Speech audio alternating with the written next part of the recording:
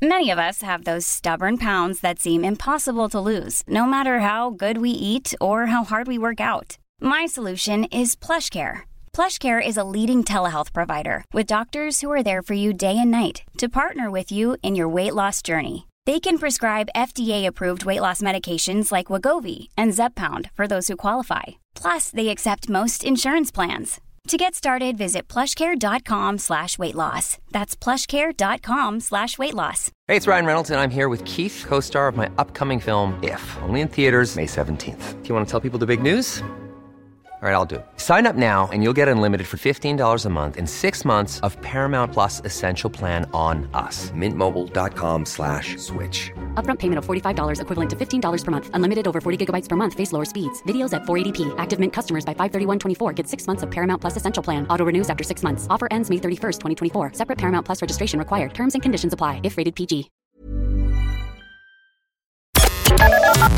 The Opinion Line on Cork's 96 FM. Now, last Friday, we mentioned that we're at the start of Autism Awareness Month. Saturday was World Autism Day, and we will be touching on the autism story several times over the next couple of weeks. And I'm joined by As I Am, the CEO of As I Am, which is the National Autism Charity, Adam Harris. Adam, good morning. Good morning, PJ. Thanks for having me. Happy World Autism Month. Indeed, and same to you, and good to speak with you again. It's been a wee while. I suppose heading into Autism Awareness Month, Adam, the key issues facing families, what are they? So this year, the theme of our campaign for World Autism Month is Same Chance. And I think what it really captures is a reality that maybe people who are outside the autism community don't always realise, and that is that autistic people simply don't enjoy the same chance in society. And what families tell us, what autistic adults tell us, from diagnosis to getting a school place, to getting the support you need, to making friends, to getting a job, you face barriers that other people simply don't experience. Yeah. And sometimes those barriers are to do with people's attitudes, and very often they're also to do with simply not enough support and not enough resources being in place for people to access the timely support that they're entitled to. If I was to say here on the programme to invite every call from every parent presently struggling to find a place in education for their child, and if I started that on Monday morning, I think I'd still be taking calls on Friday. It's a huge problem. And it seems to be, Adam, it seems to be getting more difficult, not less so. I mean, it's nearly 20 years since I had to get my son into education. It's not getting any easier. It wouldn't appear to be, and I think the data that we have would bear this out very well. So for ahead of April, we've published a Same Chance report, and that's really looking at two things. As I Am as an autism ID card, that's a tool people use, I suppose, to self-advocate and get support on family days out and things like that.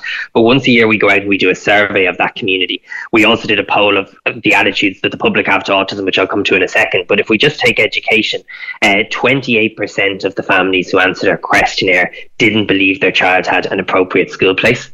And over half, I think 51%, did not believe the education system was inclusive for autistic people. So really what I think is, in many respects, you kind of have a dual issue here. On the one hand, there's an issue with spaces. There's an issue with the people who need the appropriate space actually being able to access it just to get in the door.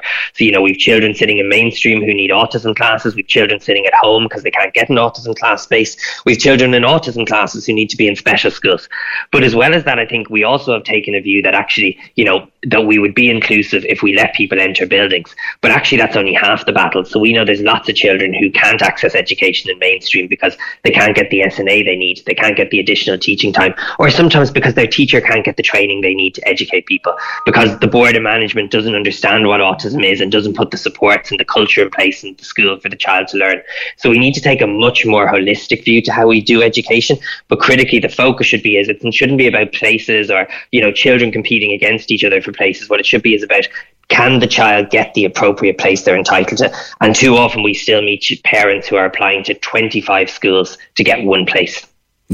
Yeah, and it becomes even harder, Adam, at secondary level, as I'm sure you know. So you get the youngster into primary school, you get them into either a unit or whatever is appropriate for them at primary school level.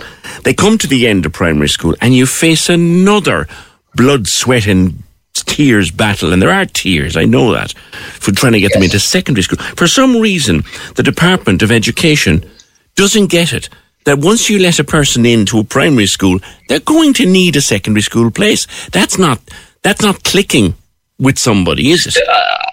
What I'd say is two things. I always find there's an irony, because for people who know about autism, transition is really difficult. So when you're moving from one phase of your life to another, that's probably one of the hardest times for you. Yeah. So it's the time where you really need the state to be organised and supporting you.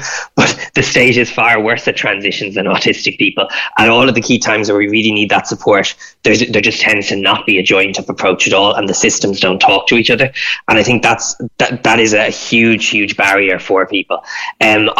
I think the other I think reality is we're really bad at planning, so we still don't have any sort of centralized statistics around autism in Ireland. Last night people will have filled out their census form. In the disability question, there's no option around autism. So is it any wonder then that services aren't appropriately planned as we move from county to county across the country? Yeah, there's a thing as well with this. If you this is what very stark. I had twins, so I was able to follow the two pathways. My daughter, we put her into primary school, and the pathway was laid out all the way, literally up to the day she graduated from UCC. My son, not so much. Absolutely. It's a glaring difference in pathways, Adam. Like, what can As I Am do about that? The reality is, and this comes back to our campaign, autistic people simply aren't given the same chance. Over 56% of people who answered our cardholder survey told us at one stage or another they experienced discrimination. And in some cases it is about pathways to schools. In other, it's the children not being allowed to join their local GA club, families getting asked to leave a restaurant because their child becomes overwhelmed. There's still a huge amount of a soft discrimination there that people do not understand. As an organisation, I suppose we're doing two things. First and foremost, I suppose what we really are calling for this World Autism Month is a national autism strategy, one coordinated resource plan to support autistic people across life. There was a promise last year from the Minister that we're going to receive one of those plans, but we need to see that happen this year, and we need to make sure it has the resources that it needs so that it's not just another report. Yeah. The other thing, though, I suppose, is as an organisation, we're actively trying to remove barriers that autistic people face, and we're doing that, I suppose, in two ways.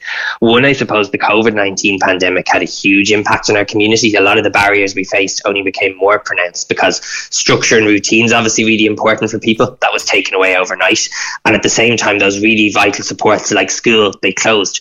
So we saw a 300% increase in queries to the organisation. What we did was, even though it was really hard to fundraise, we set up a load of new supports to try and help people. So this year 1,000 people will go through various support programs that As I Am has set up.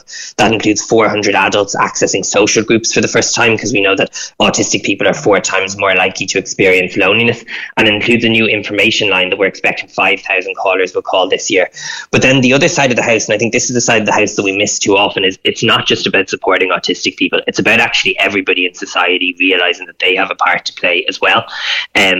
Everyone has a role to play in busting these barriers. Just to give you an example on the school issue, we have an autism friendly schools program now. There's a number of Cork schools in it, and we work with over 100 schools over the course of the year to upskill their teachers, to look at their policies, to help them learn from each other so that they can actually become truly autism friendly. So it's a bit like building a bridge. We need to support autistic people on the one hand, but we really need to educate and change society on the other. But we need the public support this Autism Month in terms of donations so we can continue to grow this work. Let me just read you one typical comment that comes in from a listener, and I'm sure you've heard 1,000 like it. Adam, I could write a book on this. My daughter is 5, diagnosed a year tomorrow. Not a peep about therapies except for maybe some volunteer therapists. I'm haunted for my daughter being in a unit with the school. That woman said that they've not even had a single speech and language appointment in the 12 months since diagnosis. We can't keep putting up with that. No, and unfortunately it seems to be the pattern all around the country. Conscious in Cork, earlier this week, we had Dervla Burke O'Connor was one of the ambassadors for our campaign, who many listeners spoke to her Friday with, and we've heard her story as well. This is the reality that's happening all around the country. And, I think a big part of the problem is we're still far too much grace and favour about this issue. Autistic people and their families, it's kind of a case of waiting in line and asking nicely. This is about people's rights. Autistic people have a right to participate in society. Ireland was the last country in the European Union to sign and ratify the UN Convention on the Rights of People with Disabilities, but we've done that now. And the reality is people shouldn't have to ask, people shouldn't have to come on radio and tell their story. This is actually about the government doing its job and providing for the rights of autistic people. And that's what urgently needs to happen this World Autism Month. Yeah, Minister Rabbitte is coming to Cork tomorrow for the first disability family forum, but I mean, many parents didn't even know it's on, so they can't go and they can't engage. You know, there's not a lot of communication there. I think communication can be one of the poorest things for many autistic people and their families. You know, one of the barriers that really does exist is there's lots of state agencies that will tell you you're not talking to the right person, but there's very few people who seem to say, I am the person to talk to and how can I help? Yeah. So I think that's a huge barrier. I think the state has to be much less reactive around this issue and much more proactive, because I think what a lot of families and autistic people see it is that there's nobody actually on your side. There's a lot of red tape, there's a lot of bureaucracy, but there's nobody who actually wants to advise you and help you. And I think that's, you know, it's tough enough without actually having that experience. Adam, I posted a picture of my son for World Autism Day. We were out having coffee and a chocolate eclair, and I just posted a picture of him. And someone replied, and it broke my heart, they've just had a diagnosis. They know, through listening to me, they know the road their child is facing, and they're already losing sleep. We can't let that continue. We absolutely can't. And I think, you know, what is actually critical to all of this is the voices of autistic people and our families. You know, we did an Attitudes to Autism poll, and I think it shows some of the barriers that are out there, because people have become aware of autism, and that's great. But, you know, awareness isn't enough. Awareness doesn't mean you do anything. Awareness doesn't mean that you hold your politicians to account on this issue. And what we know is that 60% of the public still don't have a good understanding of autism. 60% of the public still have negative connotations about autism. Even when you go down to things like, should an autistic person be able to go to the same school as a non-autistic person? It's pretty much a 50-50 split. Should autistic people not be punished in school if they become overwhelmed or distressed because of their autism? 50-50 split. So there's still a huge amount of stigma out there, and I think the way we change that is, and we saw this in our poll, when people know an autistic person, that's when the dial begins to shift. You know, statistics get you so far, policy documents get you so far, but I think what we've learned about equality movements in this country is when we realise it's your neighbour, it's the person sitting beside you in school, it's the man working with you in the office, I think you then begin to realise that this is a real issue. It's real people's lives at stake. And I mean, unfortunately, and I don't like saying this, but the outcomes are startling. Like, we know that, I mentioned already, 4 times more likely to experience loneliness. 85% of autistic people unemployed or underemployed. And unfortunately, reality that 8 in 10 autistic people experience mental health conditions, 9 times more likely to die by suicide. They're horrific statistics, but the reason why I'm saying them this morning is none of them are to do with autism. When you bring your child for an autism diagnosis, they don't need to be unemployed or lonely or unhappy. That's coming from how we as a society respond to autistic people. And it's in all of our hands to change that, both in terms of our own behaviour in day-to-day life, but also in terms of what we expect from the state as well. Lastly, Adam, tell me about your information line before I let you go. Absolutely. So this is a new service that we piloted since November. It's been incredibly successful, and we've supported over 1,200 families since then. It's staffed by appropriate professionals, and it's a place you can come, get signposting, maybe troubleshoot a particular barrier you might have faced, and also get signposted. Either we can advocate on your behalf to the state, or also signpost you into the various different support programs we have in the organisation. The number for that line is 0818 243 243, and the email is support@asIam.ie. There's also an online chat option at certain times in the week. But what I would just say to the public is we really need the public support. It's a very hard time to fundraise, and there's a huge need out there. So if people can donate at asiam.ie today, we'd really appreciate it. All right, listen, great speaking with you again. Adam Harris, CEO of asiam.ie. Autism Awareness Month, running for the month of April. That number, should you need to contact ASIAM, 0818 243 243. And he won't mind me pointing it out. It's gone off the air now, but he won't mind me pointing it out, just in case you wonder the potential of an autistic person. Adam Harris is autistic. Cork's 96 FM.